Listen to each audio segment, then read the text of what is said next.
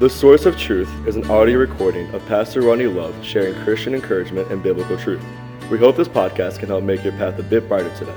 Psalms 119:105 says, "Thy word is a lamp unto my feet and a light unto my path." Well, good morning. Welcome to this Wednesday morning edition of the Source of Truth podcast. Thanks for joining us in the middle of the week. Hope you're having a great week and hope that you'll enjoy this time together. We're again in the book of Ephesians, chapter number 3. Today we're going to talk about this premise that I have access. We're just talking about different aspects of our identity in Christ. And if we can find our identity in Christ, it helps us in every other part of life. As Christians, that is where our identity is found, in Christ alone. And it should grow from there. So to get a better understanding of who we are, we find our identity through Christ. And so today we're going to talk about the fact that I have access. Chapter number 3, Ephesians chapter 3, we're going to go to verse number 9. The Bible says this, "And to make all men see what is the fellowship of the mystery, which from the beginning of the world hath been hid in God, who created all things by Jesus Christ, to the intent that now under the principalities and powers in heavenly places might be known by the church the manifold wisdom of God, according to the eternal purpose, which he purposed in Christ Jesus our Lord, in whom we have boldness and access with confidence by the faith of him." So we look at this, and of course verse 13 continues on when Paul talked about his tribulations, which we talked about yesterday. So we talk about the idea that I have access. What I want to do is give a little bit of context here in this section. Now, we mentioned in the end of chapter 2, Paul talks about this mystery, he calls it, or this new establishment, this church is what we call it, and some of the things that makes it unique. It's been hidden from mankind until this time, as Paul is establishing the church and teaching about it. The apostles are traveling, establishing this new thing that once was a mystery. And so he talks a little bit about kind of what is the mystery. In verse 9, he says, "And to make all men see what is the fellowship of the mystery, which from the beginning of the world hath been hid in God, who created all things by Jesus Christ." So the fellowship of the mystery, this mystery, really the mystery is what we call the church, but it's more than just a church. It's kind of God's plan in the church. And so let me read the next verse because it extends a little further into this mystery. Verse 10, "To the intent that now unto the principalities and powers in heaven, to heavenly beings, might be made known by the church the manifold wisdom of God." So even the angelic beings are looking down and they're seeing something that just doesn't make a whole lot of sense. There's a song on one of the CDs we play in church. The song is simply titled, "I Have a Song That the Angels Can't Sing." You see, the angels have never understood redemption. They don't understand what it means to have been reconciled to God and redeemed and to be sacrificed for. They don't have the human nature. They don't have the ups and downs. And one of the things they don't understand is God's wisdom to take a broken world and to bring it together. And that's really one of the primary premises of the church, through the gospel, through Jesus Christ, to take a broken world and reconcile it through his church. Now, having said that, again, we've mentioned this before, so I won't take too much time on it. But what it means is we're taking people from all backgrounds, all different races, all different mindsets politically and everything, and uniting them, not making uniformity, but unity in the church, coming together under the cause of Christ, together, that's its ultimate purpose, for the cause of Christ. And we unify in that. We unify into that one sore thing, one common gun of Jesus Christ and the gospel, and that it would be spread. And that's the thing that brings us together. Now, we grow a little bit more alike in our thinking because we in the Word of God, and the Word of God becomes part of us, and our thinking gets filtered and taught through the Word of God.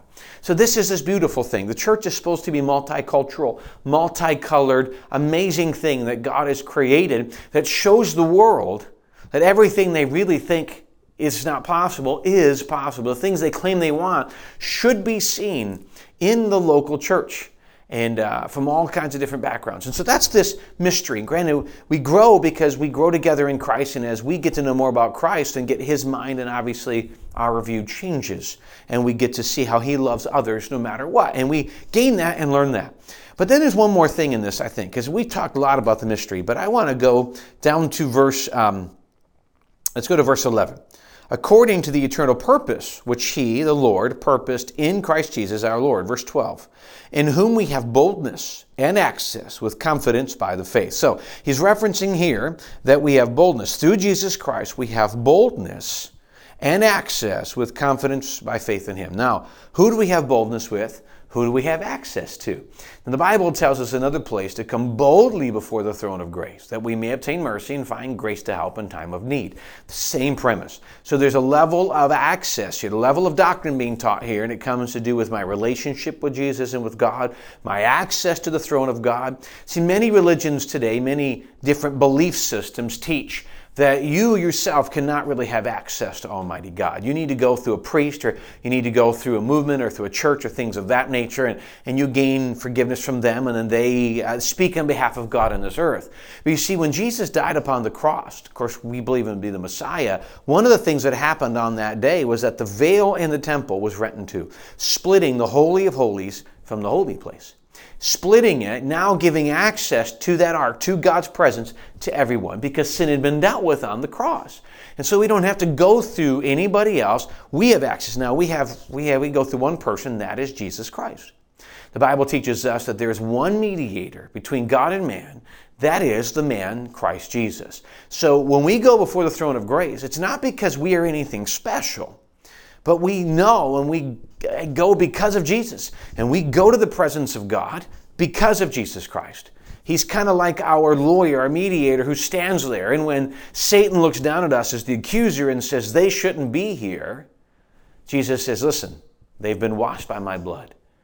And it's true, that's what God sees. Now we come positionally righteous before God in prayer and in petition and in worship because of Jesus Christ. So this is why. That's why we often, when we pray, it's important in one aspect. We talk about praying in the name of Jesus. It's not just a trite phrase. It's simply a truth that Jesus is taught, or God has taught us to understand. My access to God is because of Jesus, through His name, not. Let me give you an illustration. Years ago, I heard the story of a lady who wanted to come. She wanted to talk to then President Abraham Lincoln. Back in the day when, it was a little easier to just come into the president's house, the White House, and come in. And obviously the Secret Service at that time were saying, he's busy, he can't see you today. Well, as she's walking away, and it had something to do with her family member in war, and she wanted to learn about this. And so she's walking away quite distraught, and she bumps into a young man walking in the hallways. And the young man says, can I help you? And she's, I wanted to learn some information about my son at war, and I was hoping to meet the president, but he's busy. She goes, ma'am, follow me. And so she follows what she thinks is this unknown man through the hallways of this house. She comes up to the door where these other guards were, and the guards step aside. And the door opens wide open, and she's like, what's going on? Why is it that now all of a sudden I'm walking face to face in with the president, and all these people who at one point halted me are now letting me in? And she got the answer very quickly as she walked into this presence of the president.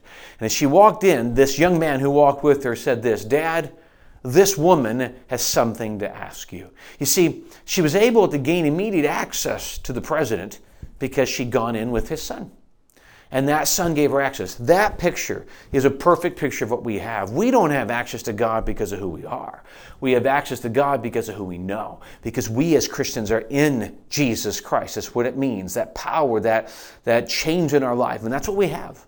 And so that's what he's saying is right here. We have access to Him. So let me finish with a couple thoughts of what that access means.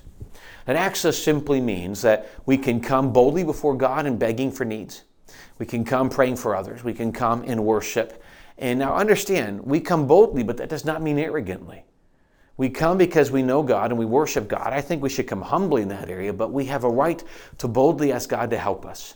To boldly say, Lord, you are my helper. And I need strength, I need wisdom, I need this, I need that. We have that freedom. And I think we should do it frequently, to be honest with you. And it gives us that comfort. We have that. And that access, that freedom. And again, you can come in all kinds of different prayer, intercessory prayer and encouragement prayer and just worship and all of these things. And hopefully you're doing them. You come to God and you can just thank Him for who He is and what He's done, and then lay your fears and your apprehensions before Him, and then your requests for others and yourself and all these things. We can come boldly and say, Lord, I need your help in this because of what Jesus has done.